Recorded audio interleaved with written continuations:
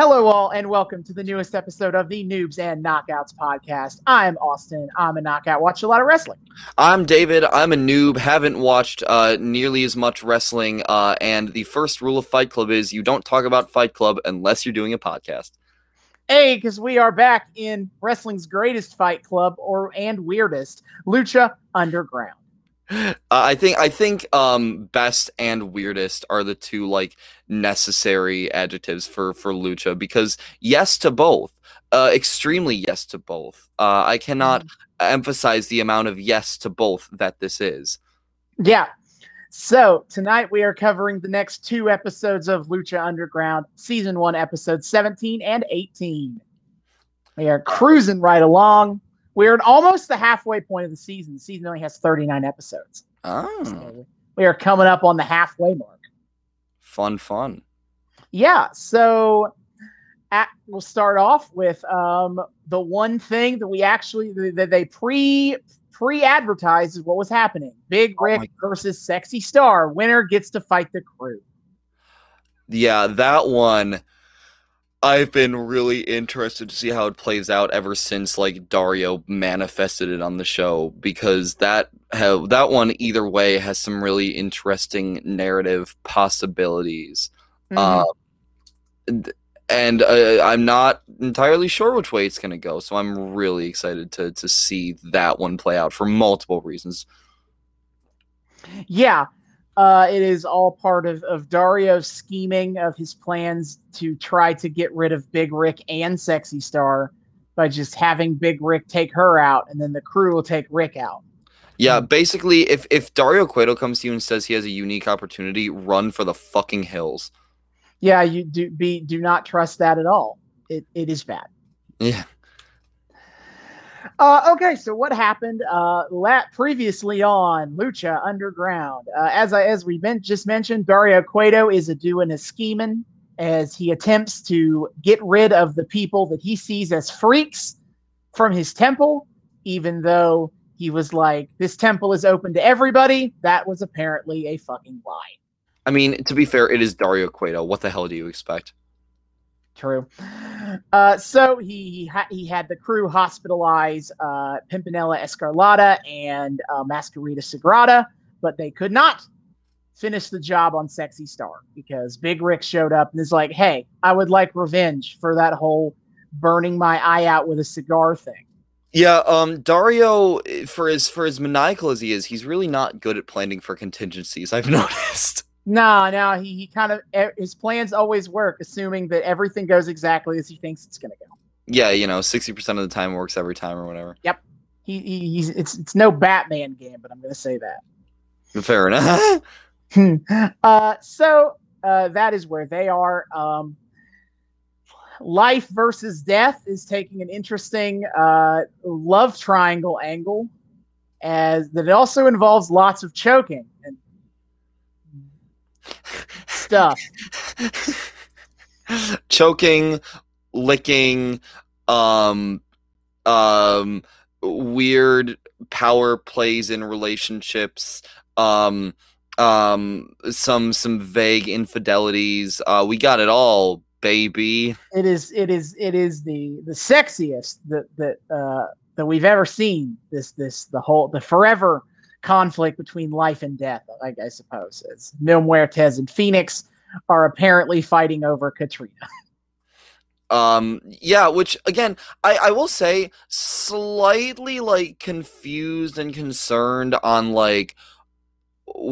why Phoenix is already into this, because when this first happened, Katrina shows up and she's macking on Phoenix, and Phoenix just seems to be like, okay, I don't know what's going on. He didn't seem to be super responsive to the thing, right? So all of a sudden, the fact that he's into it out of kind of nowhere is kind of wild, but whatever. He thought it over and he realized that sexy ghost powers lady is a good get. I suppose so.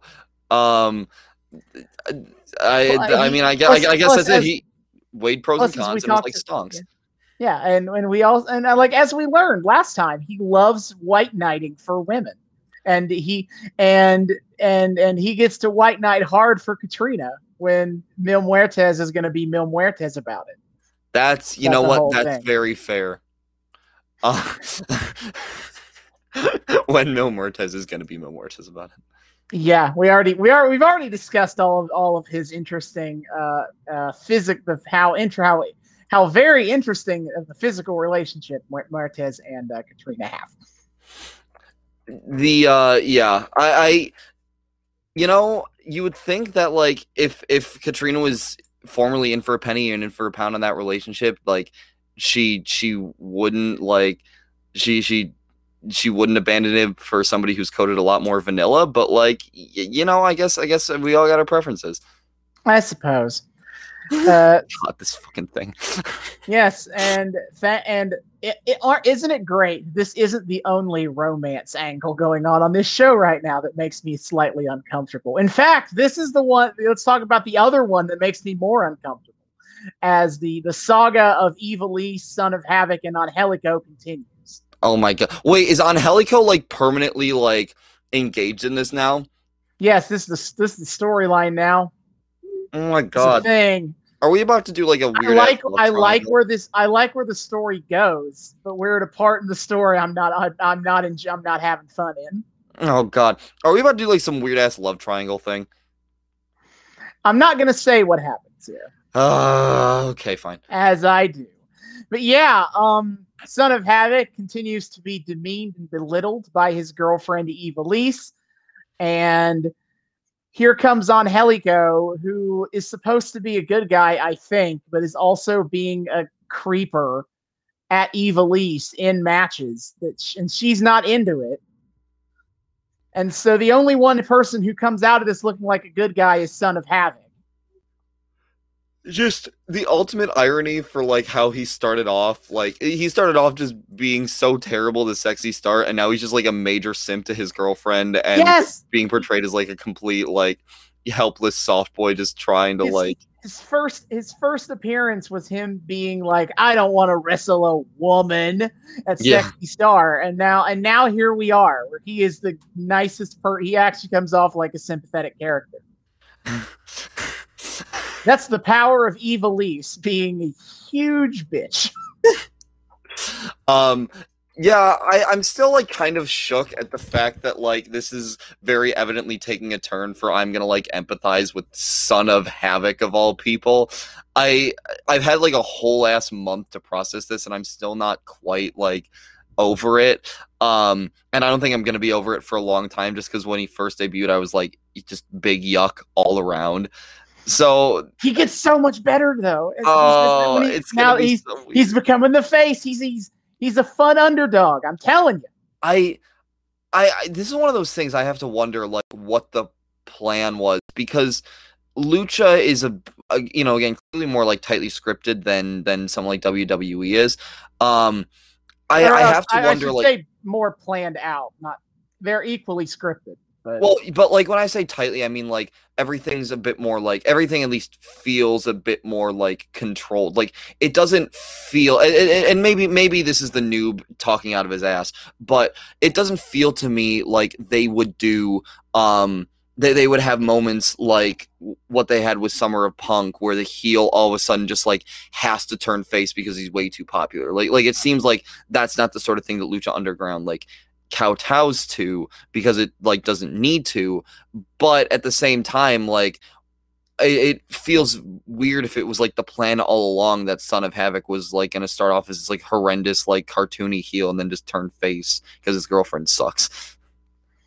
I don't know if it was the plan with Son of Havoc, but you mentioned this concept of the heel just having to become a face, which I say we'll get there. Oh, okay. I'm wondering what that could mean. Mm-hmm. Yeah. So we have that. And I guess we can talk about the Lucha Underground champion, I guess, whatever. He's doing a thing with Cage as he continues to we were frozen there for a second. No, I'm here. I'm just very still. Oh yeah. Anyway, we have Cage insisting on being Lucha Underground champion, and Prince Puma really struggling to put him away, and not helped by the fact that his relationship with his mentor Conan doesn't seem to be getting better. Yeah, Conan's on some weird shit, and I'm really wondering how this is going to turn out narratively. Because on one hand, it seems like, oh yeah, we're gonna go real hard into some sort of like crazy Conan heel turn betrayal shit. But it seems like it's gonna be explosive to play out no matter what. Yeah, and so Cage has a match with a date with Prince Puma sometime in the future, as he did beat Prince Puma, but not by Puma's choice. He did it when Conan threw in the towel for him. Yeah, because Cage was just trying to beat him to death. Yeah, bizarre. I'm just, again, I don't know if this is gonna. I like, this is clearly building up to Conan like pulling some shit. I just don't know if it's gonna be like some sort of like his hubris gets the better of him, and like he just goes way too overboard in his pursuit of like greatness through Puma, or it's some like orchestrated betrayal that he's been working on for fucking ever. I don't know. Again, the show keeps you guessing. Yeah. Then we have Cuerno in his hunt, taking on fighting Johnny Mundo, presumably because Mundo wears furs. Yeah. And it got so bad that they fought all over the arena, to the point they crashed each other through one of the production walls. Yeah, one of the production gates. I'm kind of surprised that like they're gonna be able to ostensibly keep getting away with like fighting each other when clearly their rivalry is so bad already that they're like willing to do property damage on the temple. I know Dario likes his like blood sports and ratings and shit and really hates Johnny Mundo, but like I also feel like he likes his down payment and overhead enough to like not entirely eat it, you know. Well, we do have a follow-up to that on this episode that I think answers your question on what Dario's solution to this problem is. Oh, well, cool. Good on this show for continuing to like follow through on consequences and narrative through lines. What a concept.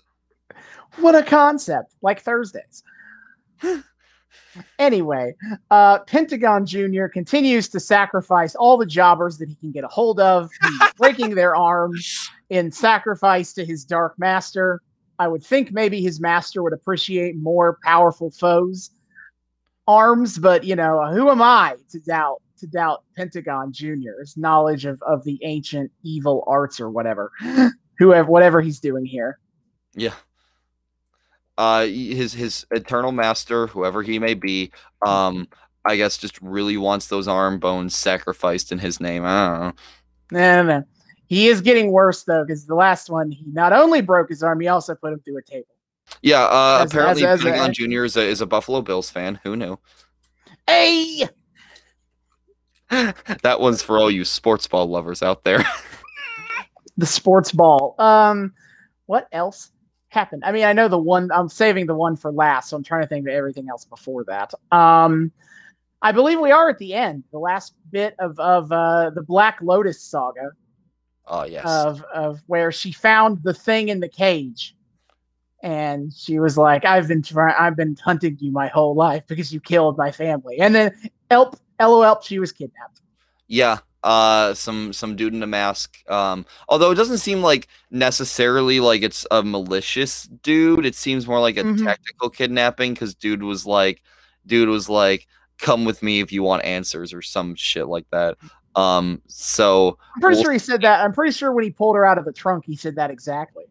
Yeah, I did my best to remember, but yeah. So, if you know, this turns out to be like a not evil guy, you know, suddenly kidnapping Black Lotus is a way to go.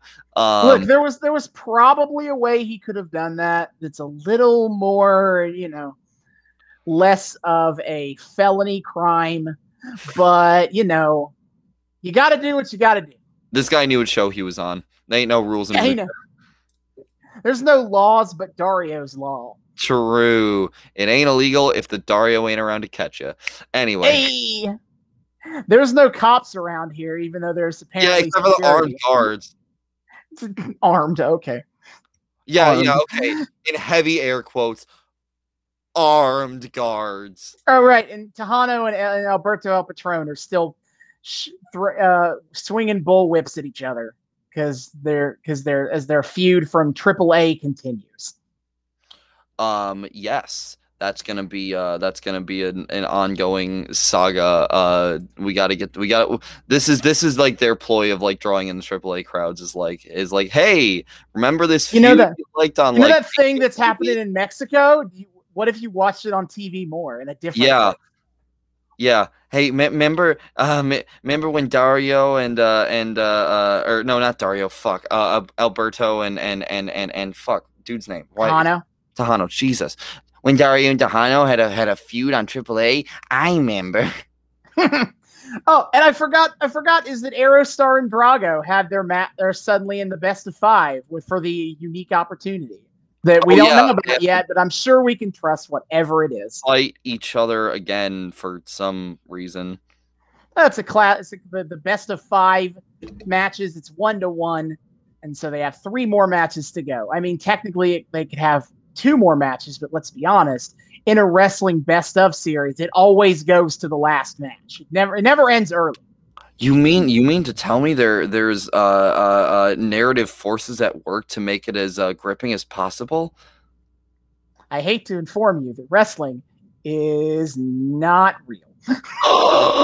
My entire life has been shattered by this sudden revelation. How could you do this to me? Sorry, not sorry. So that covers everything that has happened. Where we're at in Lucha Underground right now, where we're going. And so, if you want to watch Lucha Underground season 1, episode 17-18, along with the entirety of the show, you can watch it at Tubi.tv. It's like Netflix but free, in that it is set up like Netflix and has different content, of course, but also it's completely free. All you have to do is set up an account, and it's free with ads. Highly recommend. It's good shit, and this is like one of the few things of ours that we do that you can watch totally free. Yep. Do it by all means. Lucha's great, and following along with us is also great. Yes, it is. It's a very fun show. But yes, we will now go watch episode 17-18, and we're back for the back half. Yee. And we are back. We have just finished watching episodes 17 and 18 of Lucha Underground Season 1. Those were A War Started in Mexico and No Escape. Yeah. Really interesting batch of episodes for a couple of reasons. A lot of straight up storyline advancement. One thing conspicuously missing. And some very, I think, interesting matches to talk about all around. Yeah, so where do you want to start on this? Oh boy! First of all, to be fair, if we went in order, we'd hit probably the most consistent story beat, like the biggest story thing to talk about. I do Phoenix Muertes stuff, but I will say before we start off with that, I do want to give a quick shout out to what's missing in that. Just from the get go, something that surprised me was we didn't really have any Black Lotus bits in either of these episodes. They're really going for the hard tease on this thing, and it's kind of killing me. Yeah, after several weeks of this like consistent story progression on that, they've taken 2 weeks off from it, and I was a little surprised to see nothing at all. I was kind of expecting even a little bit of an explanation of what's going on with her. Even just like something, right, where we see like just like, you know, she walks from the car to some shady warehouse or some shit, and it's like, I've been waiting for you, but like nothing. Yeah. Or we get some hint of what Mr. Mystery Man, that I know the name of, is doing, like why he took her from the car, but no, we didn't want to know anything. What's really funny to me is like, I started off like being really surprised at just how quickly that storyline was progressing, because that seems like big, some Mhm. huge mystery to set up, and I'm like, damn, they're just powering through like week after week, and then they just straight up take 2 weeks off. So after I finally started to get used to like the weirdly like the weirdly consistently quick pace of the progression of this story, all of a sudden it just decides to vibe out for a couple Maybe episodes. maybe they also knew that we were going fast here. Yeah, they're like, damn, we can't let them have too much fun. I mean, that's got to be it, right? Like Mhm. they're tormenting us with this shit. Um, so yeah, so surprising lack of Black Lotus in this in both of these episodes. So that's real interesting. Yeah, after such a major part of last week's our last episode's kind of story beats, like consistent story beats for 2 episodes. It's nothing. Mhm. It's very odd to look at. Yeah. But yeah. So yes, so that's missing. So next up, I mean, yeah, we can kind of go in order of like even not even just matches, but like arcs here, because the first big thing that kind of carries through is Mil Muertes versus Phoenix is still a thing, and Oh oh boy, is boy, it what a heating up. it's getting very serious now. I will So say, like, all of a sudden, all these like Austin, I just like fixating constantly on the kink relationship of Mill and Katrina. All of a sudden, like that's just playing such a backseat to things are getting real spicy. I'm And very that, I'm I'm very happy about it because while I'm not uncomfortable with the kink with the DS stuff, yeah, in the same way that I'm uncomfortable with another thing we're going to talk about, I uh, also feel ill-equipped to talk about it. So it's like yeah, we're moving into territory that I'm much more comfortable talking about from an analytic point of view. yeah. Well, like there's not much to talk about there. It's just like surface level shit anyway. But like, Mm-hmm. but regardless, it's just nice to have something else to fixate on with this storyline finally. Yeah, thank God. Like we're moving past the weird relationship drama that's going on, which it was fun. It was diverting. I'm glad we have more substance now. Yes. So yeah, Let's get back to murder, which yeah, is what the theme murder. of where we're going. So let's backtrack to what happens. So Yeah, we kind of open the episode 17 with Mil Muertes and Phoenix in a rematch. Initially, Katrina is not there for either competitor. You know, it's a very solid match between Phoenix and Muertes. yeah, they have a nice chemistry and formula down for how they're going to work together, yeah. and we get to see more of that there. I will say this one wasn't the most exciting for me to watch. Something about it didn't feel like quite as engaging. Maybe Mm-hmm. it's just because like we've been here before. That Um, might be it, and they also might have known that, like, it's that classic of like, this is more of the tea, this is more of the tease because of what's coming next. yeah. Um, but I mean, yeah, with all this history, it was nice to see. Um, and they do a good job, making it work, even if I wasn't like Mm-hmm. super gripped by it or anything. No, I would agree with that too. And then of course Katrina shows up. And then Katrina arrives with her rock, and she initially doesn't, and she to her credit, she does not get involved in the match at all. Yeah. Like she shows up with the rock, but she otherwise stays out of it and lets it end where Muertes kind of just murks poor Phoenix. Yeah. He does a code breaker off the top rope and then hits him with the flatliner. Yeah, Mill finally catches a dub, which is nice. Although I made the comment to Austin that I feel, and we'll kind of explore this more as we just continue to go down the rabbit hole of this arc. It feels to me a lot like the monsterness of Mil Muertes has been lessened recently. Like he's lost a lot of matches, first off, because I remember early on he did feel like a legitimate threat. Now he feels a lot more vulnerable. Like he got a dub against Mm-hmm. Phoenix, but it didn't feel like a super impressive dub or a particularly like triumphant one. Well, triumphant as you can get for a heel. It didn't. It felt like, yeah, okay, cool. He got the dub. And, it's just they're evenly matched and whatever. And the way they show Katrina starting to like stand up to him more, and gain a certain psychological power over him. He's becoming a lot more vulnerable. And I think it's a really interesting angle to take a monster character. I've never really seen that done before. Mm-hmm. Yeah, it's kind of interesting. Yeah, I agree. He's showing more vulnerability. Well, I think also it's not really sacrificing his. I personally don't think it's sacrificing his viability as a threat. It feels more. It feels. I mean, a little bit, but it feels more like it adds dimensions to him more than it takes away from his strengths, which I think is an issue that you see in wrestling a lot with monster characters, in that they struggle to transition out of being the unstoppable monster that is just like, roar, I will crush you. Yeah, that's true. Like, they struggle to transition out of that storyline because that you obviously can't do that forever.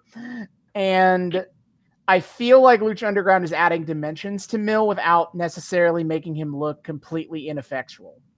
I can see that. And I mean, I can imagine that's why they gave him the dub here. I guess for me, what I imagine when it comes to Mil, like, because I've talked a lot with Mil losing a lot of matches, it feels like waiting for the other shoe to drop, right? And this still didn't feel like that other shoe dropping. It felt like, okay, that happened. For me, what that looks like is Mil just having this utter like monster rage out moment.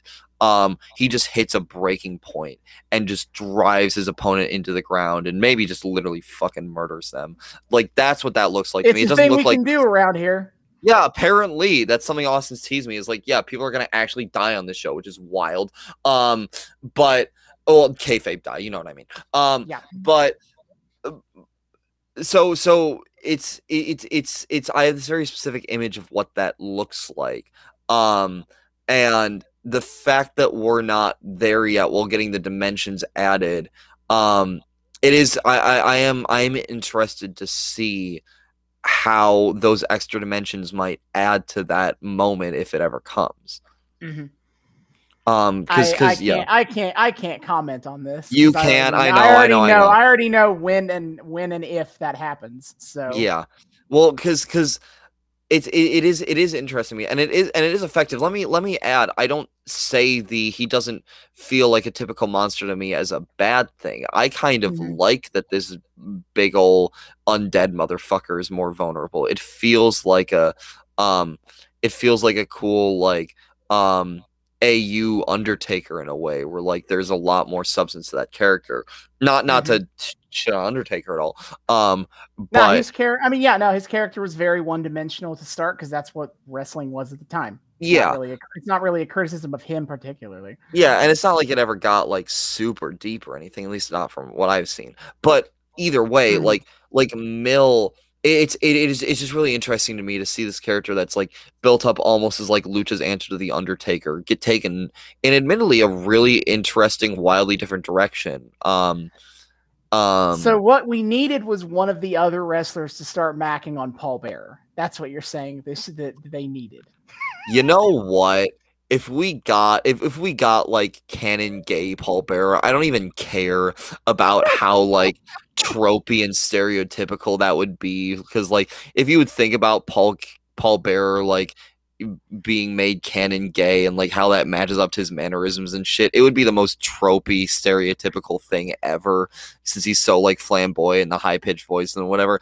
I don't even care. Just getting like that in 80s WWF would be the greatest thing I've ever seen ever. That would have been wild, but no, of course. Anyway, back to Mil and Catrina. So even in this match, that creates for this interesting dynamic where Mil doesn't feel unstoppable. He feels vulnerable. He feels human. He feels like he's not on his game. And it's because he's, there's something wrong in his life and is messing with him. And so it just makes for an interesting dynamic. Like, yes, on one hand, it makes the match not as exciting because like human Mil is a weird thing to see, but it still kind of works. And then we get at the end of the match, Catrina comes up to the ring for some reason, and Mil is like, lick the body, and she's like, no. He flips her over the top rope and tries to force her, and then up pops Phoenix to start attacking Mill for daring to disrespect woman. It feels very. It is a bit of a rehash of what happened with Chavo and taken in a slightly different direction to the end here of where, when he drags Katrina in, she drops the rock. Yep. Which this episode reminded us what that rock means, and we'll get to that in a second. Yeah. And so Phoenix picks up the rock, clunks Muertes in the head with it, and takes him down, and then Katrina does the extra long lick on. I know. It's like a body shot lick. Like she starts down in his down near his navel and licks all the way up to his face, and it's the super lick. And then she kisses Phoenix right after doing that. I did kind of have this thought while watching her body shot lick. Look at me, I'm the top now. I had this thought of like, man, poor Katrina, like having to, as part of her job, lick the very sweaty bodies of dudes who just got like done fighting a wrestling match. That doesn't feel great. She's yeah. And those are real licks, of course, as you'd expect. She's like, the tongue makes direct contact. Yeah, no, you can we're not faking the licking. Yeah, you can tell there's some tactile shit there. It's so great. So regardless of the sanitary implications, kisses Phoenix, all is well. And then do we get anything else with them until the next episode? I don't think so, because I think both bits that they do that she has with Phoenix and Mill are in episode 18. Yeah. So yes. So first she visits Phoenix, and she's like, Mill is the man of 1,000. Yeah, like she makes more references to him being the man of 1,000 lives, as I've referenced many times on this show.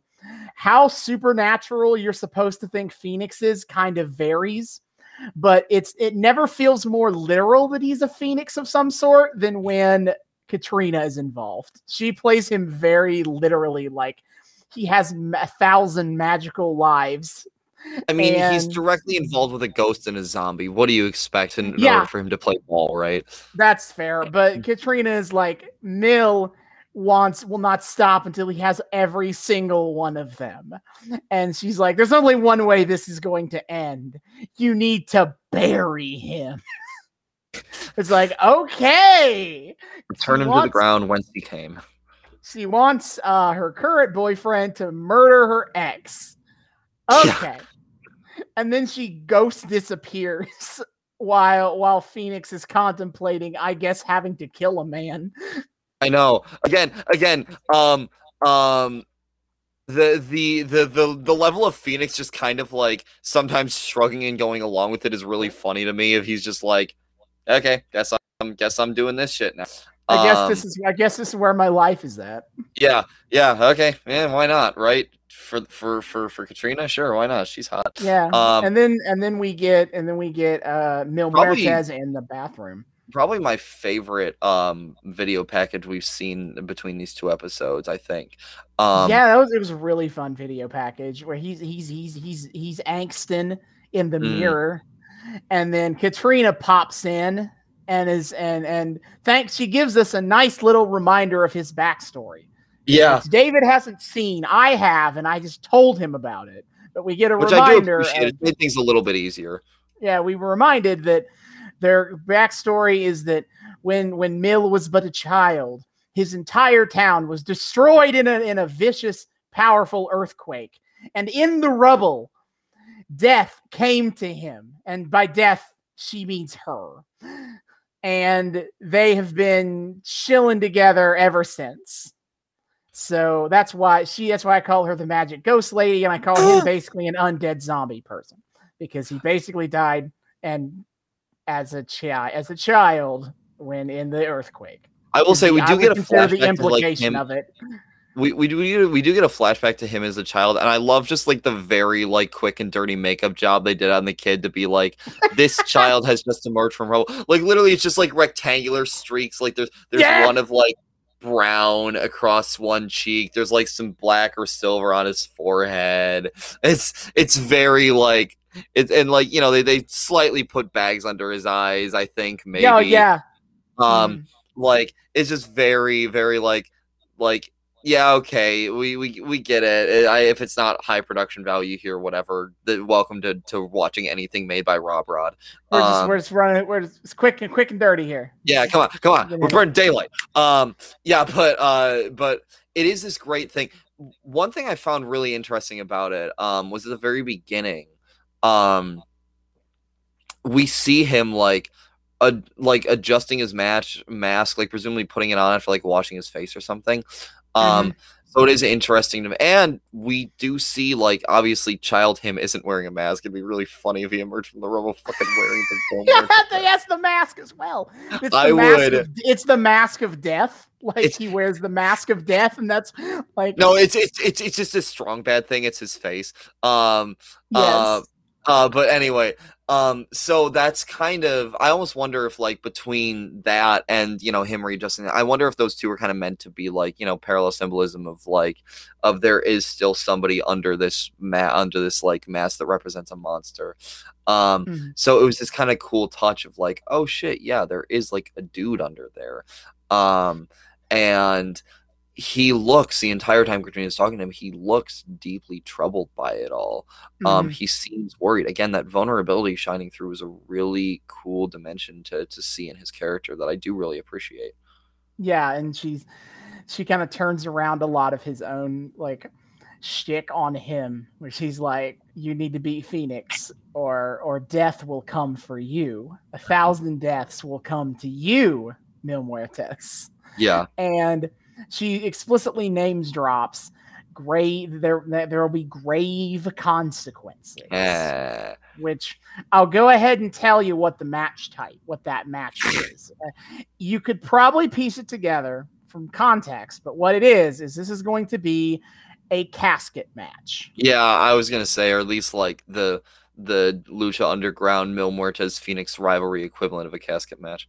Yes, where the winner will bury the other in a casket. And in Lucha Underground, I probably will reference this again next time, but in Lucha Underground lore, putting someone in a casket is symbolically death. Like, oh shit. You die if you go in a casket. Oh my god. So like this is going to be intense. We are jumping to death now. That's really interesting. It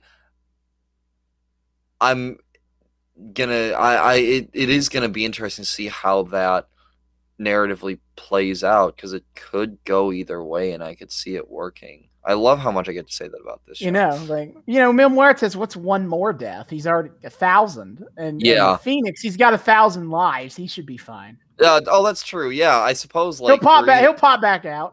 Yeah, for either of them, like this isn't like this doesn't seem like it's gonna be like a total permadeath sort of thing. Just they maybe need to take an extended nap. There's gonna be a little death. It's gonna be an uncomfortable feeling for a little bit. Treat. Yeah, a little death as a treat. He's got to get through it. But seriously, I do really like now the advancement of the narrative we're getting. I especially like too, like in the Mil video package, for as much as you and I have memed about like his relationship with Katrina, the way it was framed and the way it was blocked, it did finally give Katrina some sort of visual dominance over Mil. He's hunched over, she's standing upright.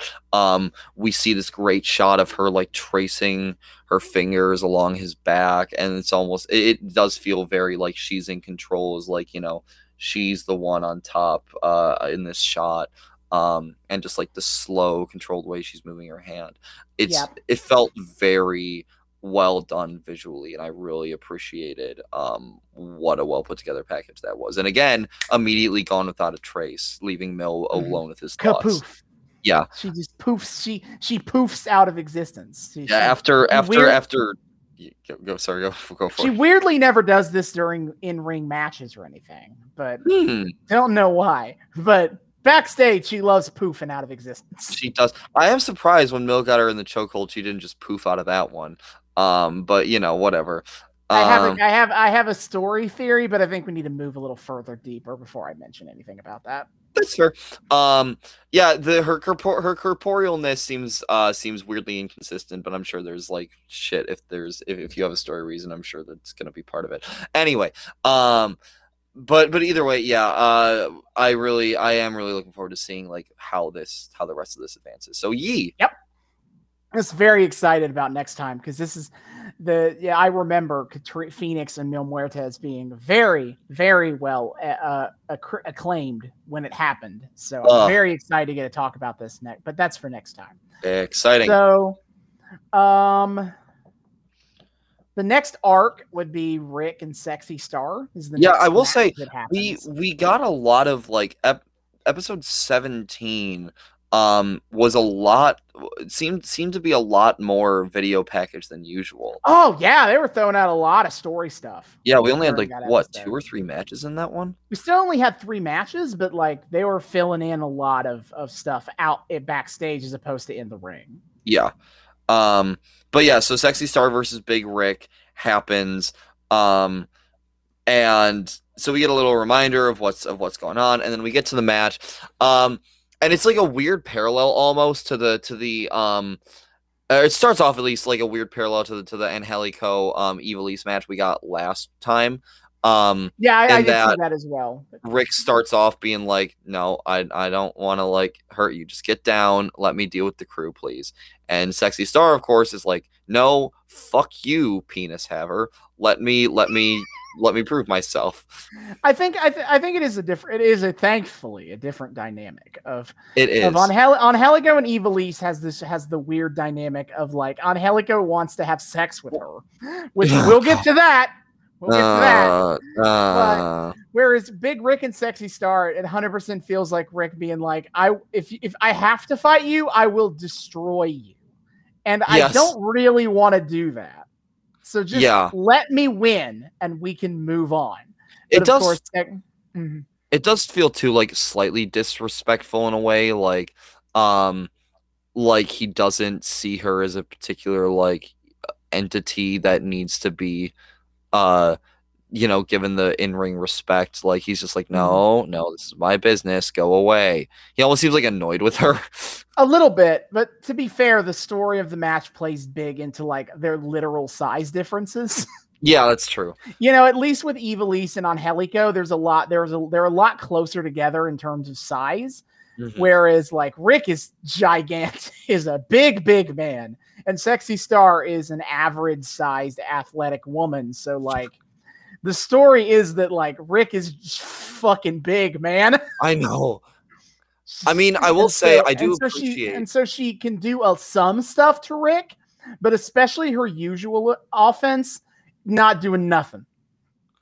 I mean, I will say, like, I do appreciate, again, as a parallel to Angelico versus Sexy Star Ivelisse last time, is that Rick does get baited into, like, attacking her back. Like, he's like, fine, I don't got time for this. He's like, all right, I mean, like, you asked for this. Yeah, I appreciated that. I appreciated that it was both like tactical and emotional for him. Like he's like, all right, I just gotta end this, sure. But he also does seem like pissed off that she's just like not quitting.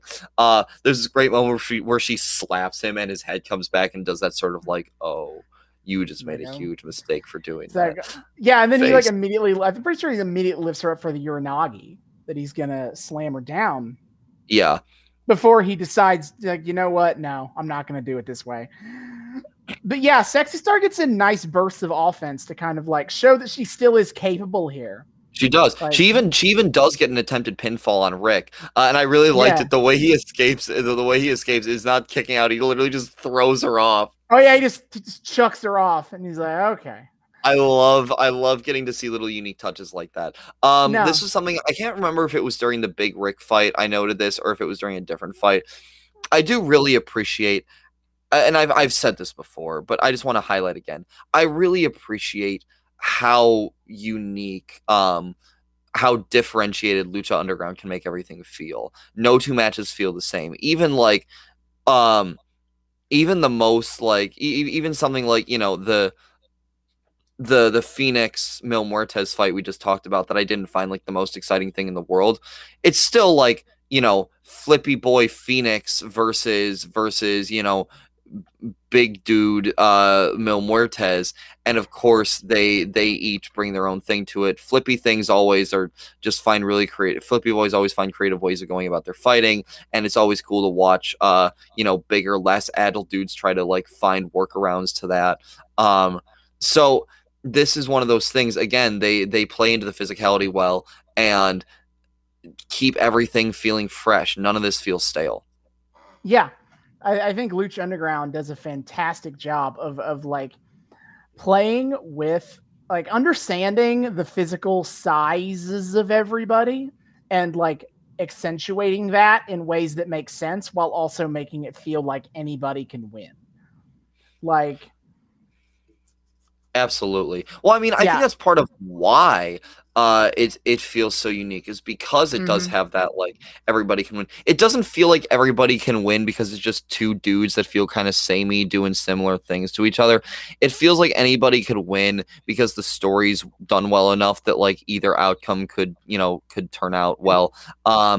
And because each guy is so, or each competitor is talented enough in ring that you could see either of them being like physically justified in winning. Yeah.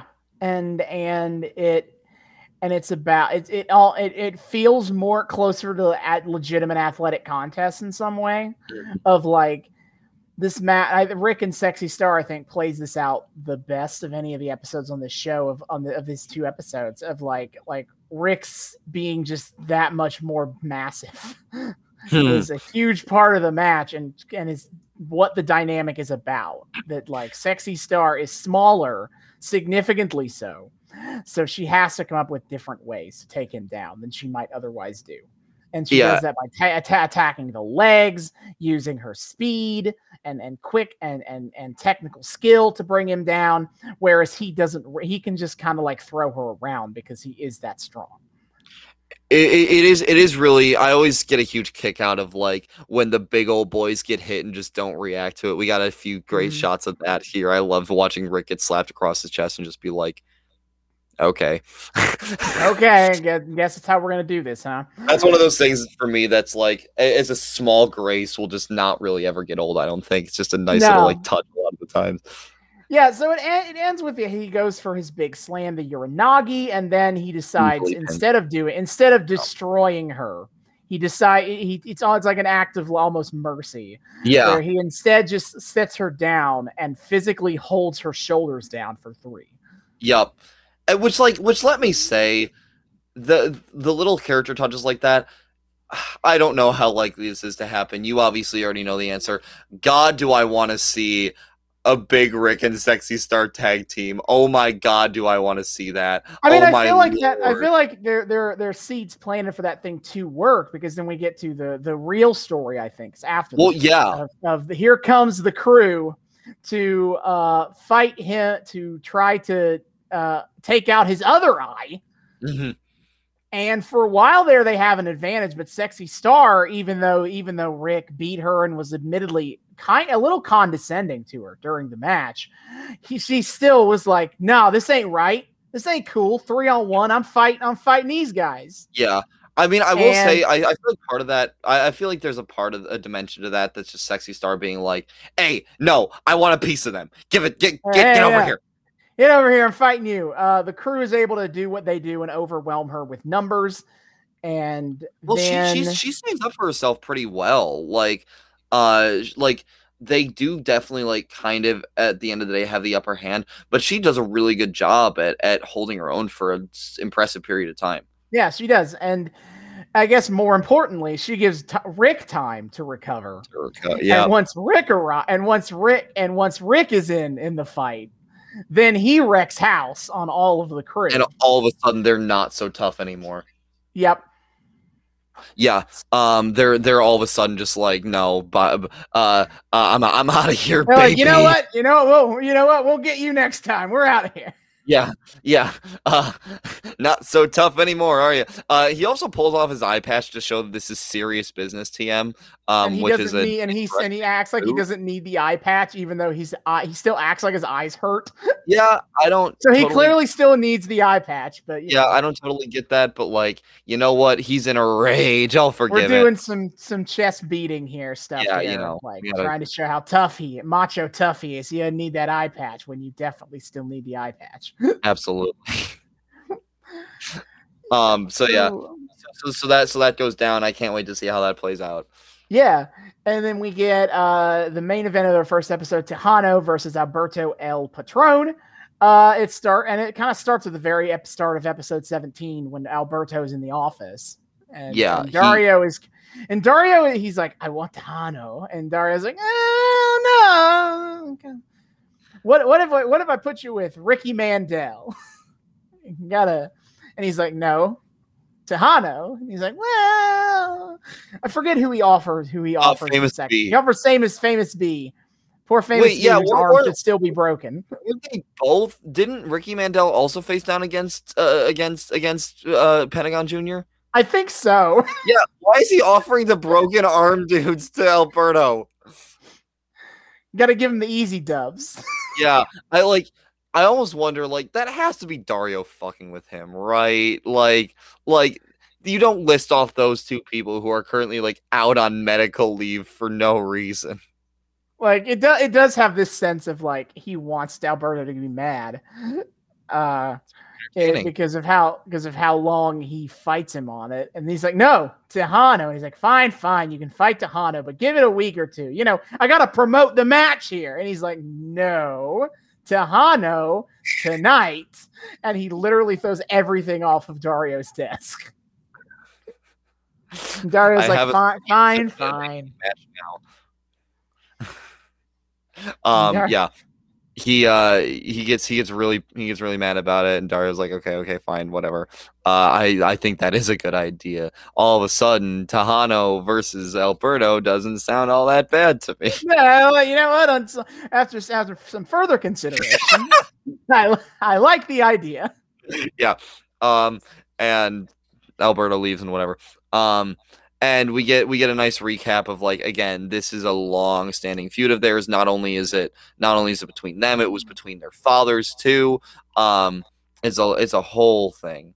Yeah, and then we have the match, and I liked it. They show. I think they do a good job of showing this kind of like we literally hate each other. Yeah, no, it's I mean, that's one of those matches that, like, just the main adjective I would go to describe it the entire way through is intensity. They're definitely locked in the entire time and are trying.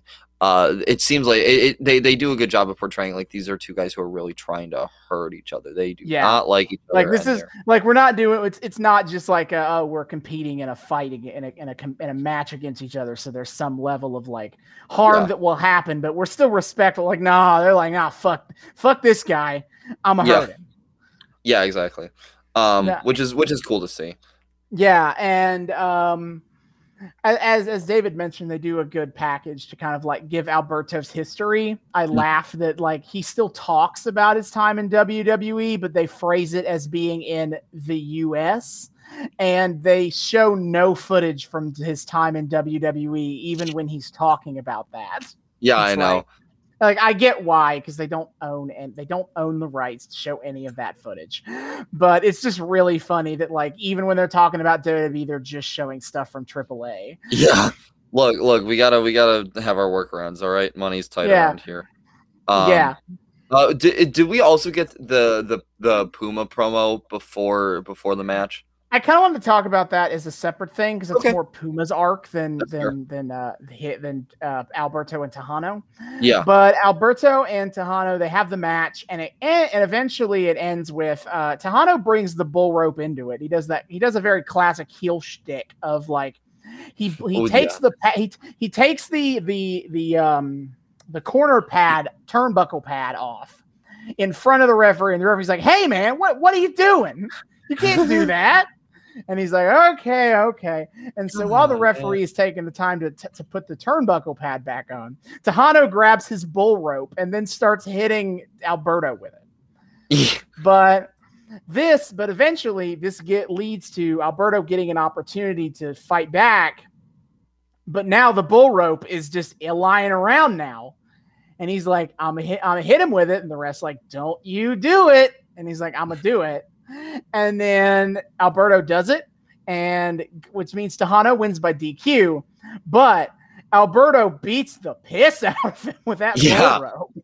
And let me emphasize too, because this is something I like noticed like while watching. He ain't faking those hits. He is actually hitting this dude like IRL with a bull rope, and like you could see there's like a 2-second close up on him, and like Tejano legitimately has like marks on him from where Al Patron hit him. Like the way they do it is he whips the rope, and he's technically like the end of the rope is hitting in front of where Tejano is, but the body of the rope is still hitting Tejano. Honestly, with something like that, it doesn't matter though. It's not like a traditional whip where the whole point is like the tip of it reaches the speed of sound or whatever. That's not this. Like no matter what part of that thick thing you're hitting him with, it's gonna freaking hurt. So like just again, I love taking some time every now and then to just marvel at the like physical degradation that these fighters will put themselves through in the name of this entertainment. Like legitimately, just they will torture themselves sometimes, and like their ability to withstand. I mean, healthcare and everything in the wrestling industry as a whole. That's a whole got a whole can of worms. But like the resilience here, for as much as there is a lot of like yuck about what they're made to endure and how it's responded to, God, sometimes it is just really impressive what these guys are willing to endure for their craft. And this is one of those things where each hit I'm just like, ow, ow, ow. Yeah, no, and that's what Tejano was feeling as well. Ow, yeah, ow, IRL ow. Actually. And so it kind of is Alberto El Patron. He stands tall, but Tejano may have got the W, but I don't think he was the real winner here. Yeah, it was he definitely lost. I mean, that was immediately like as soon as the match ended, I'm like, okay, yeah, Q Del Patron. Or wait, no. Well, obviously the match ended with the DQ, but like as soon as the bull rope went down, you're like, oh yeah, we know where this is going. Like, yeah. As one of my high school teachers once put it, a win is a win, but a psychological loss is a psychological loss. Yeah, this was the psychological loss. Yeah, and this is definitely a psychological loss. So something you talking about the heel tactic earlier, that was something I kind of was thinking about while we were watching. Is Tejano undoes the turnbuckle. It was really I remember noticing that the ref saw it, and I was like, oh, hey, that's really refreshing, because I've seen multiple matches in a row where someone undoes it and the ref doesn't see, and like it takes a comical amount of time for the ref to notice it if he even does. Yeah, even though you're missing a turnbuckle pad. Yeah, a cursory glance at the ropes is going to show it that it's missing. Basic pattern recognition, right? But regardless, I was for a second I was like, man, it's really refreshing to see that the refs are actually catching this. That's so great. And then the ref starts putting the turnbuckle pad back on. I was like, oh god damn it. No. It was all part of a longer plan. Good grief, I've been hornswoggled. Yeah, so it was fun overall. God, I keep wanting to say Del Rio. Al Patron. I try to be accurate to where we are. Al Patron. Use their current names. continues to be a fun anti-hero slash edgy face sort of guy, who I really get a kick out of. So yay. So that was the main event of episode 17, but there is one more thing that happens in 17 that I think is worth mentioning before we move on to the stuff that was mostly in 18 is we had a little bit of stuff with Puma and Conan. More of Conan, God. Weirdly enough. Where, we get not one, but 2 video packages promoting across Conan. 2 episodes. Yeah, seriously. Where Conan gets the badass video package where he's standing in the warehouse and it's pouring rain. Patch the roof or something, or close the windows, or like it's flooding the warehouse. But he's standing there stoically, just preparing to kick some ass. And they have like corny phrases pop up on screen, and that I didn't write down, but I wish I had, because they were pretty silly. And okay, here's the thing. I was kind of into it. I kind of was too, but I was like, I should have written these down to make fun of them later. But yeah, it ends with the stinger of Conan. Revenge is coming. Yeah, and then the second one is the more of the first, but then it also shows him like welding a new cane, because he broke. They show him he broke his last one on the back of Cage, and so he welds a new cane because I guess he's just that good with metalworks. And he like stands there with a bunch of like randos. As you do, by the way, in a Lucha Underground video package. Very par for the course. Yeah, I forgot to mention that in El Patron's video package, he also beats up some that tells his history. He also beats up some randos in a dojo. Yeah. They're just some sort. For some reason, they just really like that trope. No, they love it, and it's only going to get sillier in my book of the contexts of which this happens in this.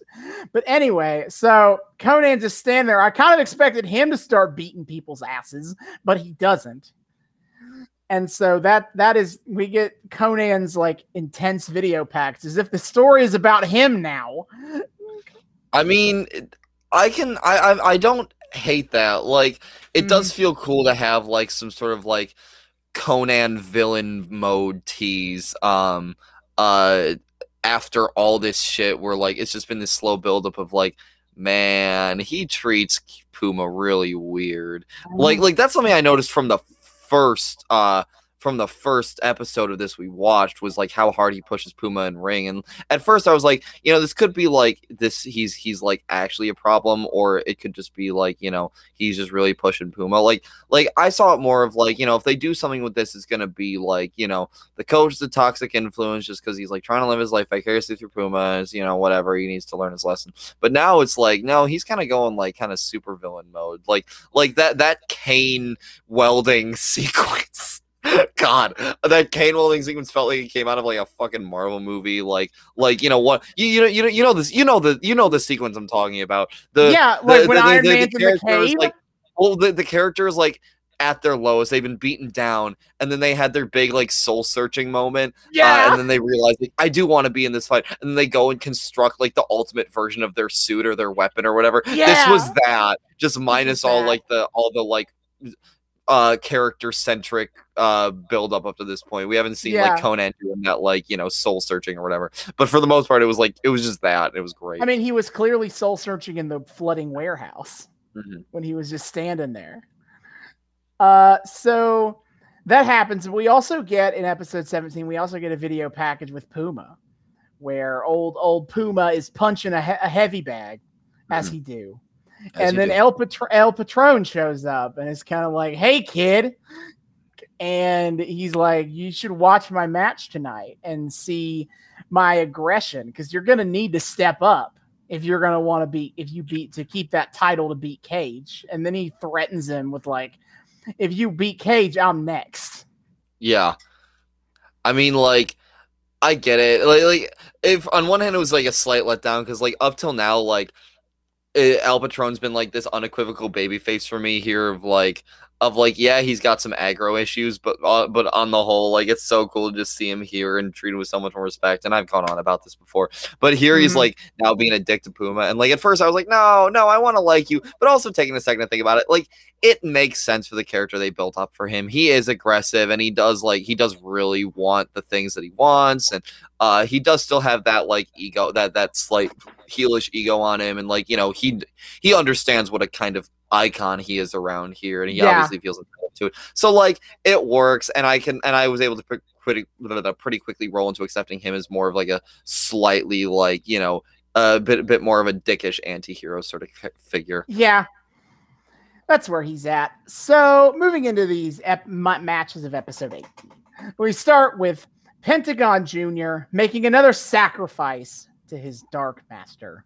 True. Be in a match with Arhennis, but it was a much more competitive match than what we've seen so far. Oh yeah, that was really interesting. Is that Arhennis actually put up a fight and actually touched Pentagon Jr. rather than just like Pentagon spends 30 seconds being dominant and then breaks the motherfucker's arm. Yeah, I mean, I think it makes sense in that Arhennis is still kind of a jobber and that I don't think he's ever won a match. But he's always been portrayed as more like competitive and skilled than what his win-loss record might imply. And certainly at a higher level than like the schlubs that Pentagon has beaten up so far of Ricky Mandel, Famous B, and Vinny Massaro. But even then, like, oh, wait, maybe it wasn't. Maybe Ricky Mandel wasn't someone that Pentagon faced off against. Now that you said that, because I just remembered like one dude with a normie name. I remember. I know it's Vinny Massaro because that was the last one, and then I'm pretty sure I think it's Ricky and Famous B. But let me briefly go back here. Let's see. Ricky Mandel versus Pentagon Jr. Oh no, okay, yeah, it's just those. Oh yeah, he did beat Mandel. Yeah, it has been Ricky. Which was around 2015. Okay, cool. Yep. This is yet another squash for Pentagon. Whatever. Yeah, no. I mean, I've talked before. I talked. I think maybe it was even last time about how a lot of the time Lucha like tricks you into thinking jobbers aren't actually jobbers, which is cool. So we've already gone over that. But kind of the observation I made while we were watching, that I'm not entirely sure, like if I feel like this is the totally correct take to have, but like it was something that came to mind is like it was kind of cool, at least like in terms of like having a compelling match. After 2 weeks of establishing Pentagon as like a total threat, like yeah, he can just kick someone's ass and whatever, like you just break their arm.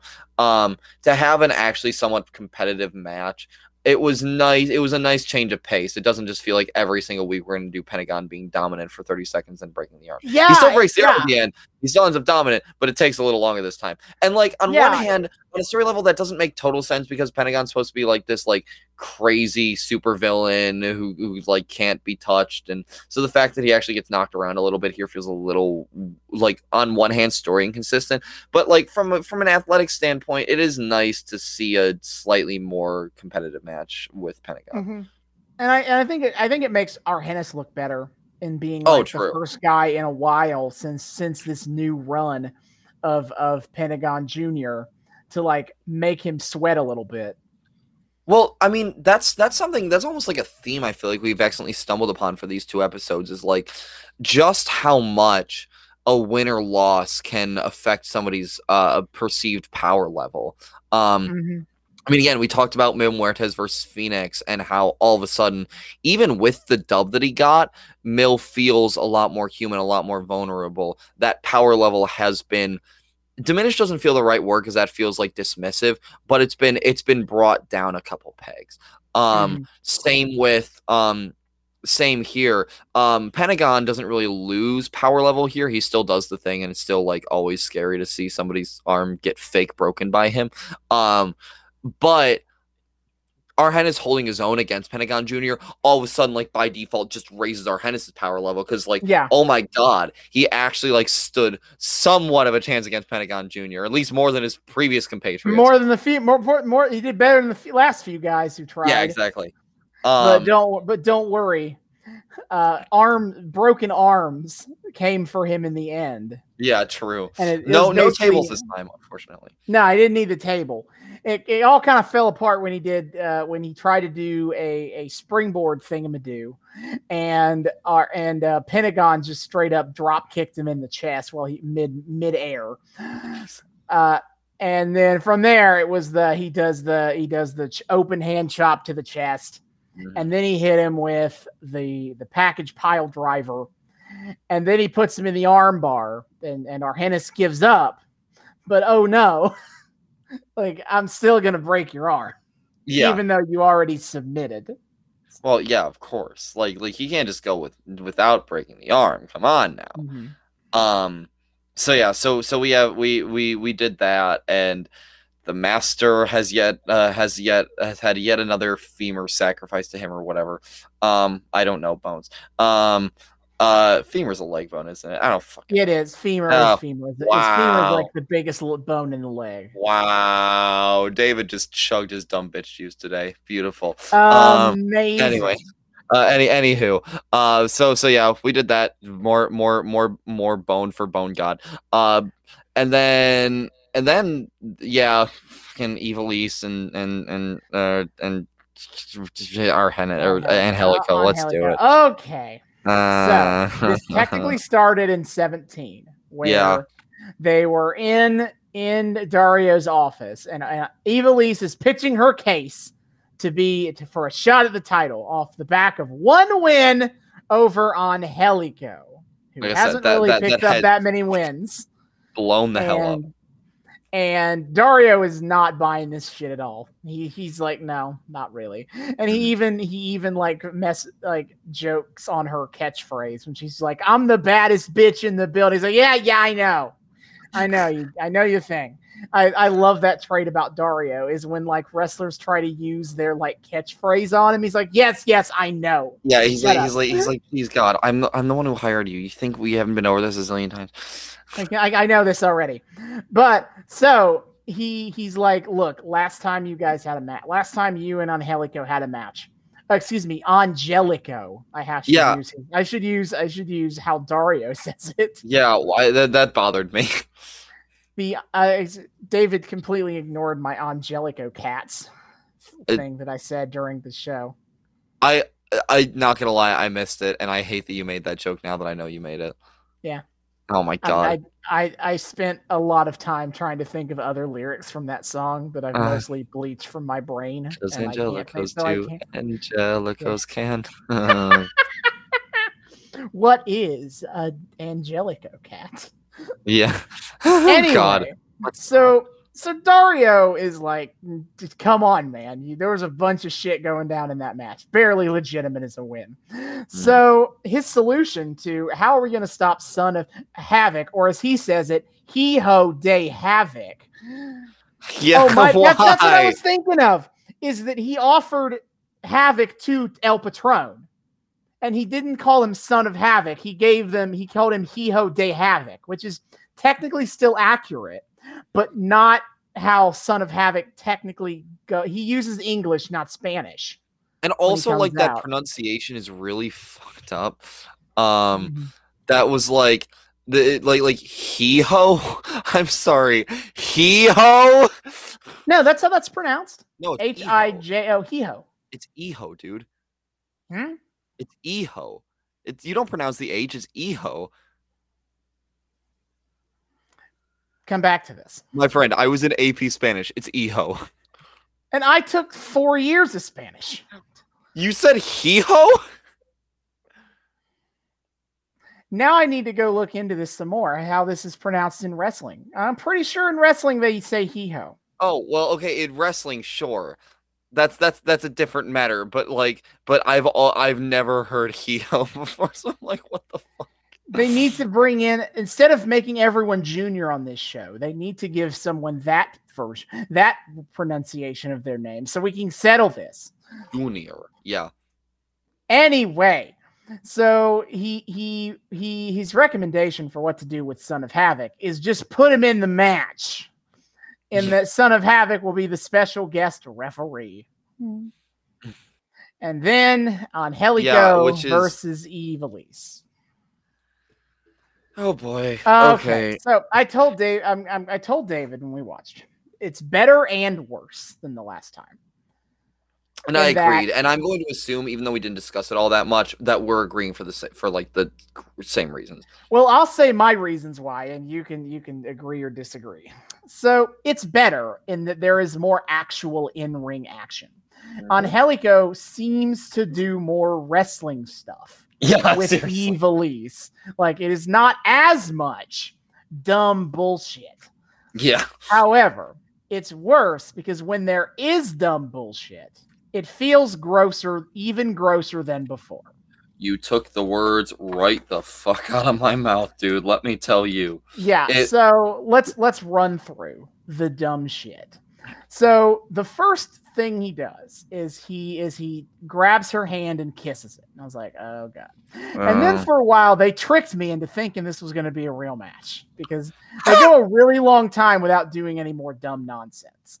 Like, I was kind of afraid when he grabbed her in like the belly to back position where his front is pushing into her back. I was afraid they were gonna do stuff with that, and they didn't. And I was like, oh my god, is this gonna be a real match?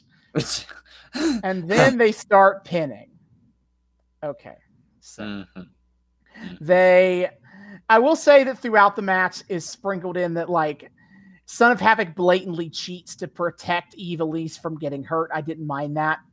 It's about what I expected it to be. I mean, it's so weird to see him like still simping for her, but like whatever. Yeah, it's what I expect from Son of Havoc. And Ivelisse wasn't complaining. She'll take the freebies when she gets them. Yeah, I guess so. Yeah, and so anyway. So they go through this whole pinning combination shtick. And eventually it ends with her in, I can't really tell you what the technical name is, but it's basically she is sitting on his chest, on Angelico's chest, almost face. Mm-hmm. She pins him. He kicks out. As she's trying to stand up to do something else, he grabs her by the thighs and pushes her crotch back down onto him.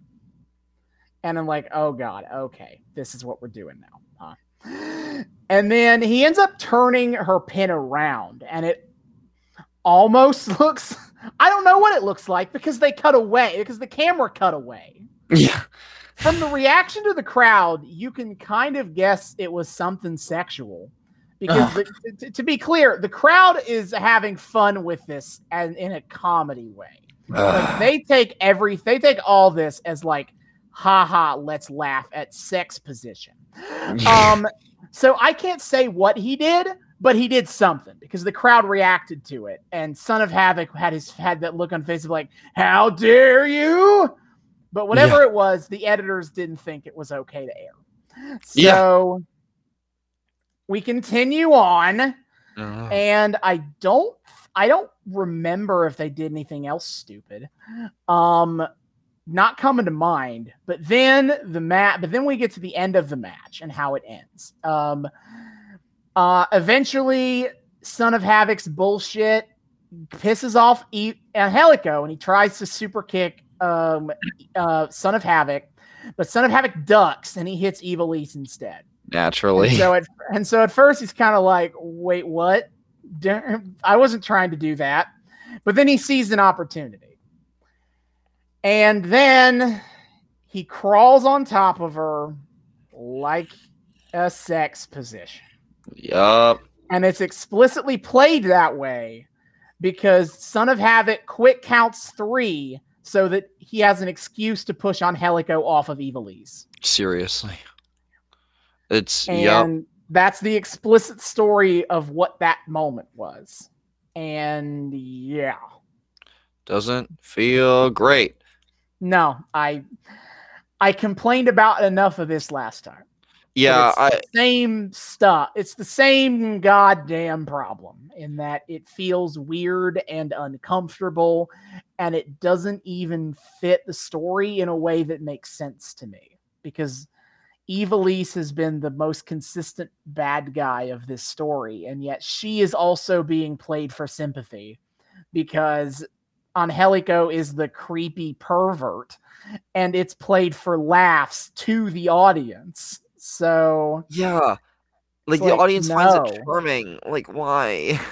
no, Oh it's god, this shit's really uncomfy to watch. We bitched mhm. about it enough last week, but it just continues to be that, and it feels squicky, and like this is like this one like really sore, like it's really uncomfy, unpleasant thing in the middle of all this stuff that I really enjoy. Um, Mhm. and like it also too like I get it. I get what they're going for, but like every single match now ending with like some very stupid like contrived reason for Evilise to start bitching out Son of Havoc again. Like every single time it's always like it seems like it's going to be okay, and then like one thing happens and it's like usually like Evilise's fault, or like not like totally Mhm. the fault of like Havoc or whatever. And it always just ends with like Ivelisse being like, "What the hell? What the hell, bro? Why aren't you winning?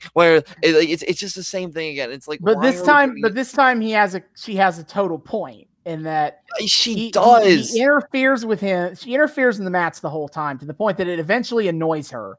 And then he quick counts Angelico to get the win just so he has to get off his girlfriend. Yeah, but again, she's inconsistent there too, because for a while she's enjoying the like preferential treatment. She's like, Mhm. yeah, but like it's just like it feels so weird to be like to just keep being like, "Yup, here comes Evilise to give Son of Havoc more shit," and he's just gonna keep simping for her for some reason. I keep using that word. Maybe I'm overusing it, but that's just like what it feels like it is. He's Like extremely loyal to she this woman treats who him is absolutely, horribly. yeah, and and who he's and treats him he's like just shit. like that's my girl. Like, oh my god, dude, Like please stop. Can we move on? Like, I'm we're so tired of we're just seeing. so close to getting to the better part of this whole arc. This is all Yeah, I part of just a larger arc that I enjoy the back half of, but we're, oh my god, we're oh, it's such please a make it slog. end. And it's just, It's such an uncomfy slog, and I'm tired of disliking Angelico for this shit too. yeah, it's like ew. And Mm. it's like it feels like, as someone who is a defender of intergender wrestling, which is a Hmm. whole big can of worms, for reasons I understand why it's a can of worms. Some of them, some reasons that people give about it, I don't really care for, but I also understand, like on a visceral, emotional level, why some people don't like it. But I still defend it as perfectly legitimate in the context of fake fucking wrestling. Absolutely. But it's matches like this match with Angelico and Ivelisse, and their last one too, that feels like the justification for people who don't like it. Like it, like, and it especially is annoying when we had an intergender match in the last in episode 17 with Big Rick and Sexy Star, which you could also argue, I think you could argue is like bad. Like you could argue why that's bad too, but I think that one plays a lot better as like two legitimate competitors Yeah. who just happens to be one male and one female. Whereas this feels more exploitative and gross. And that's what some people think all intergender wrestling is. And so that's why I think that's another reason why I think on some level this pisses me off more. Is because it's already something that's a little controversial that I'm taking the side on. And this is proving the people who disagree with me on this right. See, I would I would take a slightly different approach to that, in that like I think the main reason I see whenever gender politics in sports gets brought up, that people are uncomfy with it, is always just like, well, there's a physical disadvantage and they're Yeah, not okay, equal and what. that stuff I don't listen. When people bring that up, I don't listen to that. That's stupid, But especially unfortunately, in the context of a fake sport. well, I yeah, don't care. that's but what I'm saying is like that's the lion's share of the reasons I see. Like, I don't tend to see a whole lot of people concerned trolling over like, well, what if the guy sports person hits on the girl sports person? If anything, that's more that tends more toward like, oh, she's a distraction to him, which is its own other yuck thing. It almost feels to me like the way the Angelico Ivelisse fight plays out is like it's what's the way I want to describe it? It's like meme fodder for the people who are like viscerally uncomfy with intergender sports Yep. stuff. Like to Yep. say like, ain't it funny that she's getting that Angelico knows that this shouldn't be taken seriously, and ain't he just having a good old time just messing with her and macking on her, and yeah, it's stupid Evil East for wanting to fight man. Like that feels more like less like it feels to me like slightly less like a justification, just because I haven't seen a whole lot of like concern trolling about that sort of thing, and more like how people who do feel uncomfy with it would then want to portray it in the media they create, because like in order to like laugh at it, basically to like to Yeah. throw like an implicit level of like disrespect to the proceedings. Yeah. I'd agree with that. And it's just, ugh, even beyond the viscerally. And I don't want to downplay just in the general sense of how like pervy and gross that part is. Because I don't want to make that sound like that's not important. And I'm only just looking at it from the perspective of like how it looks to the eyes of people who already don't like intergender wrestling. That part's also bad. But yeah, like it's just gross and I hate everything about it. Yes, seriously. It's like, why did this happen? Why do I have to keep seeing this? God. Yeah. So that's all taken care of. And I think that's everything before the final headliner of episode. Yeah, because 18, right? we really, besides the Puma stuff, I don't think we had anything in this episode that didn't culminate in a match of some sort. So yeah, convenient for us makes it easy to remember whatever happened here. But yeah, so now we get to Johnny Mundo and King Cuerno, where at the end of episode 17, Cuerno is in Dario's office talking about this, and so they're like, and then Dario's like, all right, I've listened to you, listen to Cuerno. Everybody's sick of all of this, like just punching each other all over the arena stuff. So here's what I'm gonna do. So here we're gonna have a cage match to settle this next week. And I laughed my ass off at the way Dario introduces the idea of a cage, in that he says, in my experience, the best thing to do with someone is to stick them in a cage. Yeah. And which is a clear reference to the Matanza stuff that he's doing. In the Black Lotus arc, and it's like, oh my god, like you brazen asshole. Yeah, like he's so cheeky. I love it. I will always. Yeah, I do too. And so Dario offers Cuerno a cage match, and Cuerno he says that he will decapitate Mundo and mount Mundo's head on Dario's wall, which seems extreme. We can't be totally sure how metaphorical how much of that is a metaphor, and how much was literally going to do it. There's a point which I could see Dario having a taxidermied human head on his wall. Yeah, it fits him. Yeah, it really does. The evil bastard. Anyway, so yeah, cage match. It's gonna happen, and it does happen, and oh boy, does it happen. This is kind of an interesting this is like an interesting combination of both rule sets of cage matches. At this point, we've hit the full gambit on this show. Cody Rhodes and Wardlow was a straight up, you must pin the guy in the ring to win the cage match. Brett and Owen was a, you must leave the cage to win. This match was a, you could do either. Yeah. You could leave the cage to win, or you could just pin the guy. Which I really like those. I kind of like having both as options. I do too. Because it allows for a little more like it allows for more like thematic fluidity, because we talked last week about how slightly weird it was that like for the blood feud of Bret Hart versus Owen Hart, it was you have to escape the cage. So if you have it where you could do either, like in that way you could allow for more like you can have both as options always, and just have it be more narratively fitting for whatever somebody chooses.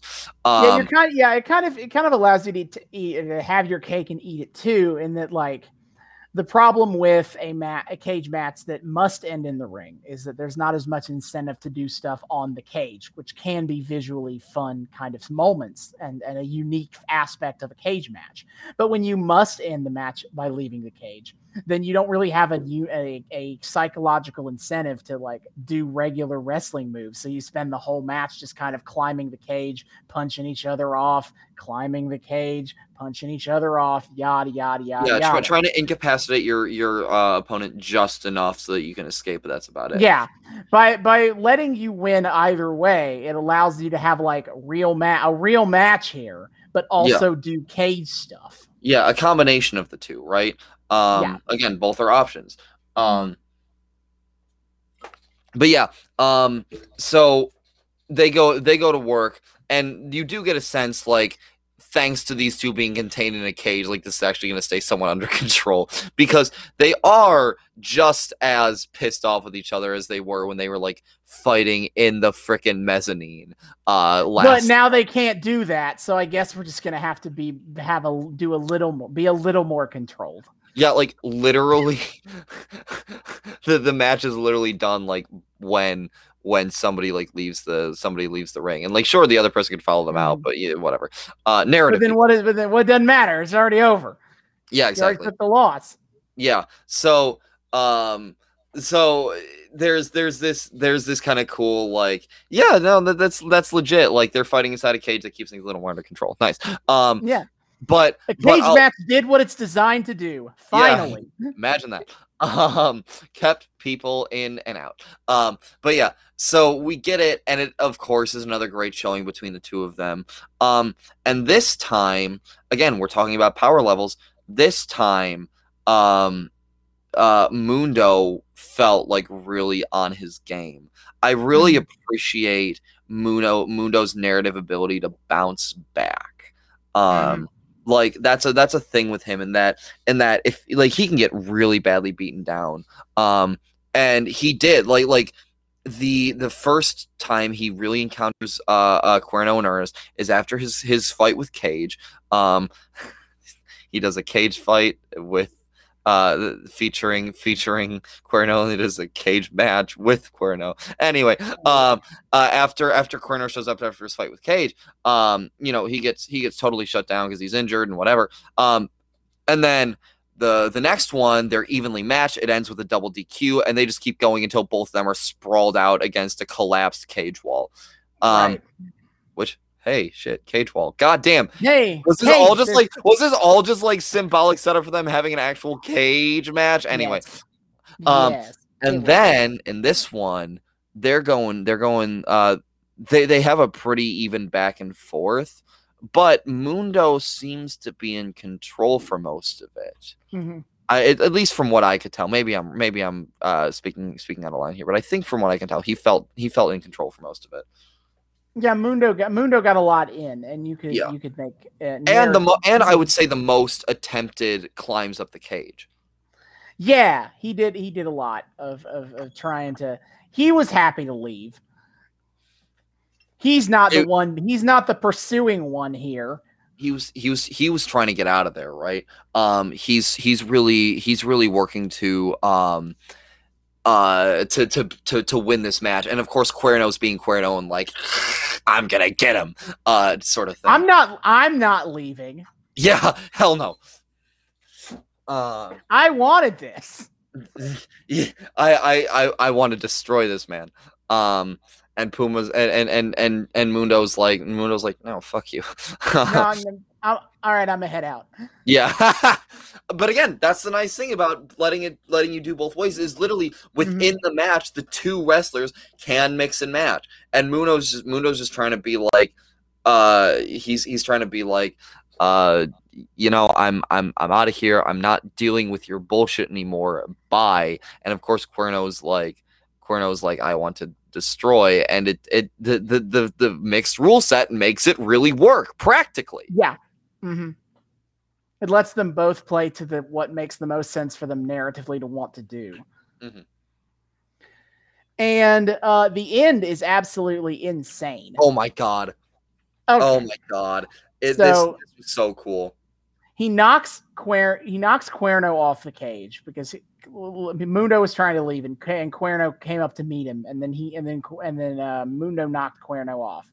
And again, the narrative of the match leading up to this was great because, like, we've already had one segment where they're both hanging on to the cage kind of at the top rope and they're punching each other back and forth and they both end up falling down. They've now done another one of those, but this time Mundo's able to get the upper hand just enough and he throws Cuerno down on the floor while remaining on the top rope. And that was really satisfying to see. Again, this had a great, like, build up to it. Yeah. So you're like, oh, wait, is he actually going to get the dub from this? And so he's at the top of the cage, and you think, and they're like, you only got to do, you got it, it's over. And then he's like, and then Mundo, he has second thoughts. He kind of pauses, like his one of his legs is resting on top of the cage. And honestly, what I thought was going to happen was they were going to play up like, oh no, Leggy Boy's leg is stuck on the cage and Cuerno's going to come get him. Oh no. But that's not what happened. No. So Mundo, the madman, decides to go to the top. He stands on the top corner of the cage. And Cuerno's back up. And Mundo does a backflip corkscrew onto Cuerno. It's cool, even cooler than it's cooler than what I can make it sound like it was. It was absolutely wild to see him do this. Well, again, narratively, what helps too is that, like, there is this, like, great acting from Mundo here. There's this moment there, he gets this flash in his eyes as he stops and he kind of looks back and he's like, no, you know what? I need to finish this. I'm not playing this the escape route way. And he sees an opportunity. Yep. He now that he's got, like, that upper hand, he's like, nope, I have a chance to finish this. And he slowly turns around. He's kind of got that, like, wild, reckless abandon look in his eyes. And oh my god, he goes for it. And Cuerno just does not stand a chance. Got nothing. And then and Mundo is able to pick up the win by pinfall inside the cage. Yeah. And that is how we end off episode 18 is Mundo in victory. And it was so, like, I literally cheered watching that moment because I did not see that coming every step of the way until he was declared victorious. I thought something was going to go wrong. I was waiting for Cuerno to get, like, for Mundo's hubris to get the better of him or for Cuerno to pull something tricky. But no, Mundo gets the win, and what a satisfying fucking win it is to see. Oh my god, did that feel good. I literally threw up my arms and yelled, yes! It was incredible. That was one of the most satisfying match ends I've watched in a long time. No, that was fantastic. That was fantastic. I agree. And felt very earned. Yep. And so we have now reached the end of our 2 episodes this week. It's so hard. It's hard to do these kind of wrap up situations because I feel like I'm just going to say the same thing over and over again.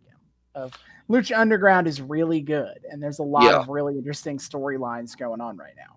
Well, what's this? I mean, these 2 episodes for me, like this wasn't like the most like this, and God, I feel like maybe this is me repeating shit again. Like kind of watching some of these in the moment, I had moments where I was like, this is like less than stellar. Like obviously like the Ivelisse and Helico stuff. And like I said, even though it narratively made sense for it, the Phoenix versus Mil Muertes fight could have been a lot more like engaging for me personally. Just a lot of little things like that. But even then, even when most of episode 17 is spent in video packages, there's still good video packages and just everything this show has to offer. Like, even when it's not like reaching insane heights for me, it just feels nice to watch. Something about it. It feels accessible. It feels it feels like a comfort show in a lot of ways. Something that's just, it's good to watch. It doesn't feel like it's dredged down in baggage. It doesn't feel like, for the most part, there's all this kind of like squicky shit you have to get through to get to the most, to the good stuff. Again, one thing accepting here. But for the most part, this just feels like a good show to watch. Just it makes me flatly happy, even in its less strong moments. Which, again, not to say this was like these were weak episodes by any means, but like even in the moments where I'm being a little more critical of what's going on, or I'm like, wow, this is getting really goofy. I just have a good time. I just get a good feeling while watching Lucha Underground, and that's just like the magic of it for me. Is something, it has a je ne sais quoi that's just consistently enjoyable for me on a certain level. Yeah, I would agree. Lucha Underground is just very fun to watch. Pretty much every time. Every single time. It has its moments of but for the most part, every time I so look forward to every single goddamn time we return to Boyle Heights. Every time, it excites me so much. Yep. So, what are we doing next time? Next time, it is time to return to WCW, where we continue the assembling of the New World Order, as they will eventually be named. As we got Scott Hall, it's time to get Kevin Nash in on this. God damn it. All right. Diesel's going to be brought in for actually good things this time. Okay. I'm going to try to be nice. Yep. Okay. Oh, yeah. Okay. Diesel's going to be here. Yeah. Because, the artist formerly known as Diesel. Yep. And you will come to learn that you got to look at the adjective. Okay. That'll make sense next week. Okay. WCW was great last time. Let's see what it has to offer for round 2. Yep. David, hit our plugs. Yes, sir. All right, friends. Thank you once again for joining us in the wild, wacky world of wrestling. We are so happy to have you all with us. If you are a return listener, oh my gosh, it's an utter treat to have you with us once again. As always, we thank you for welcoming us back into your eardrums. We hope it was a pleasant experience. If you are a first-time listener, if you are joining us for the first time ever, welcome. We are elated to have you come on with us as well. We are a show that is here for both noobs and knockouts alike.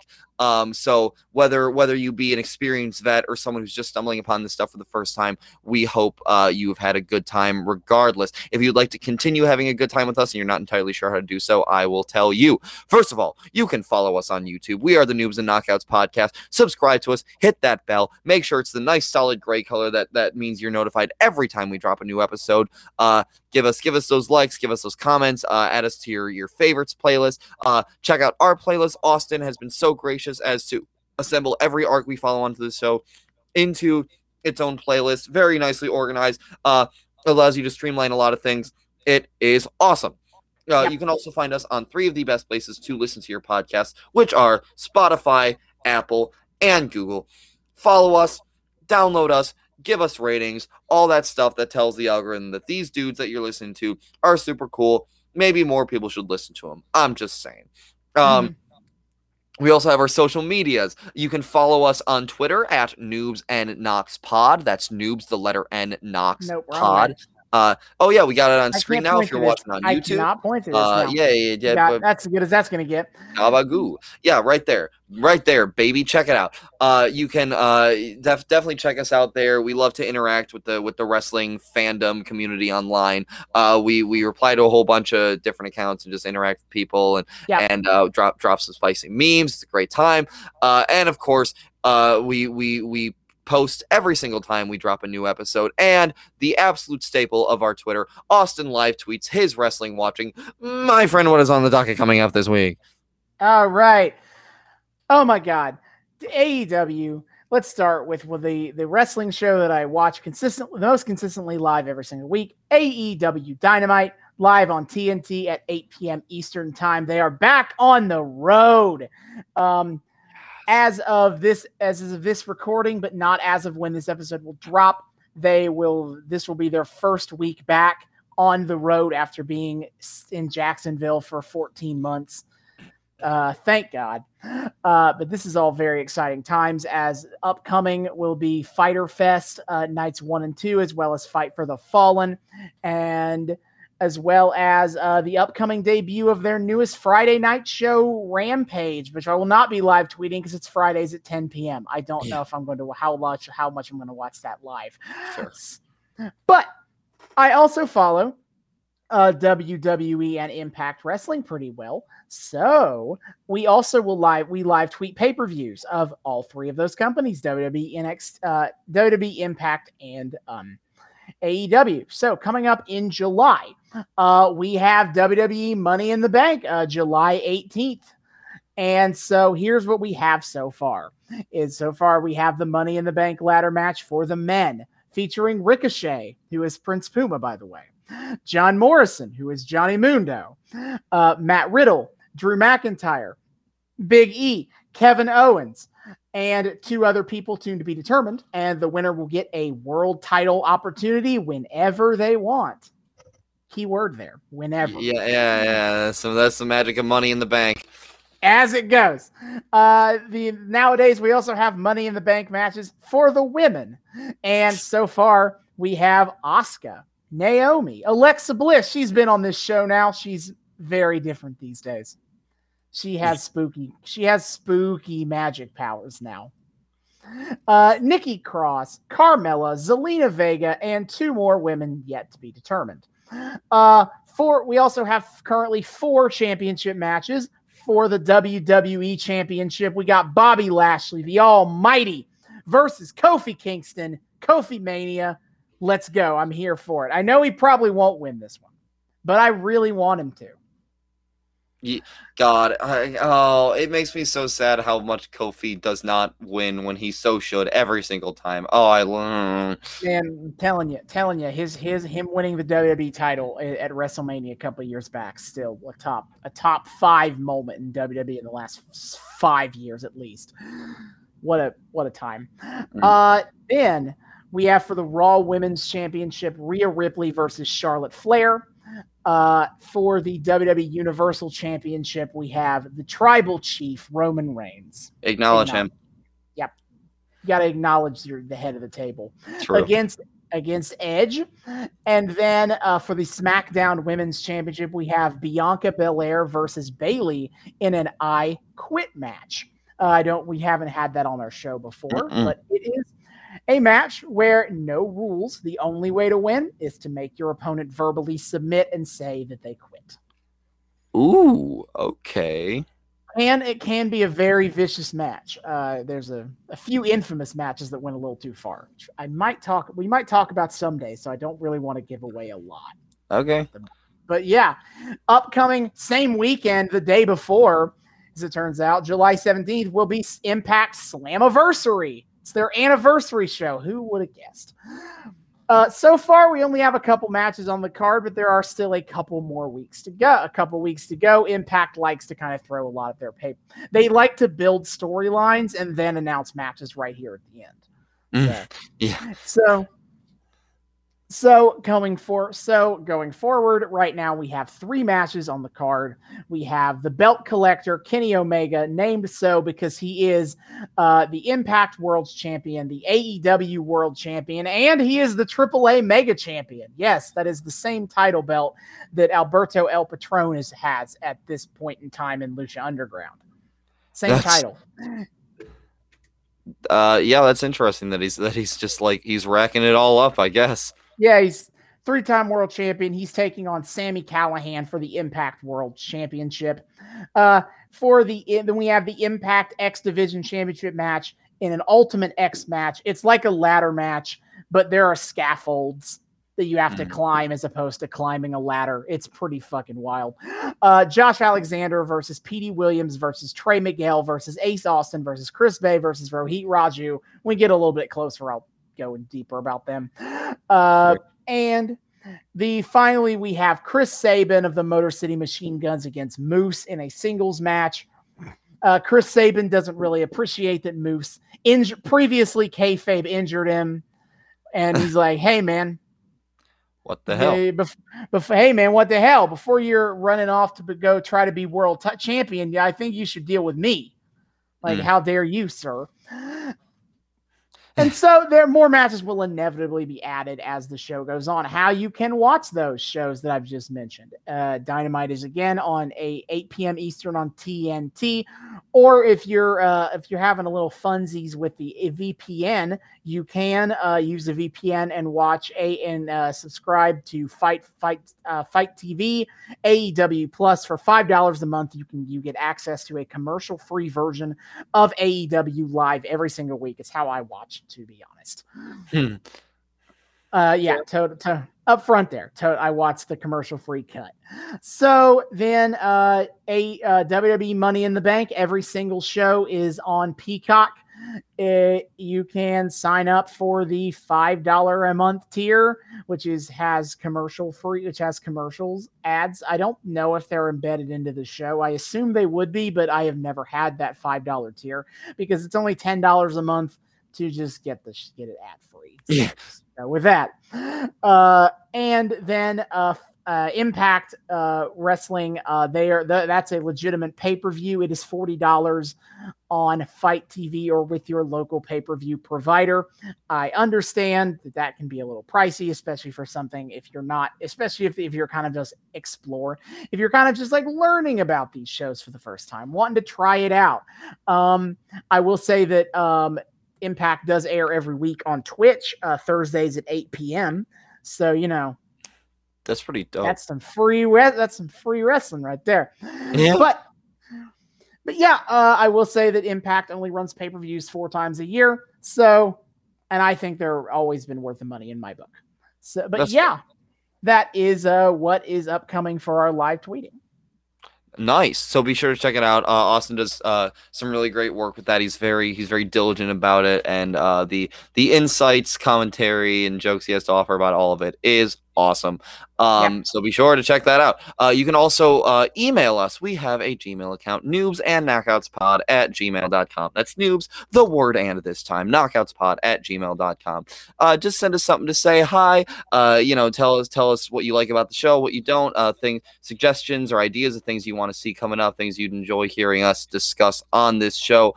Just generally say hi and say how much you enjoy our delightful, wonderful, honey-rich, sweet voices, and all that good stuff. We just love our faces now. We do that with now. That's true. That's true. How much you marvel at our brilliant, transcendent mugs, as it were. Sure. Just anything to say hi. Just feel free to reach out. We love saying hi back, all that good stuff. And finally, you can subscribe to us on our Patreon. We are the Noobs and Knockouts podcast, also on Patreon. $1 a month gets you early access to episodes and a shout out at the end of each episode. Yep. See you guys next time. Hasta luego.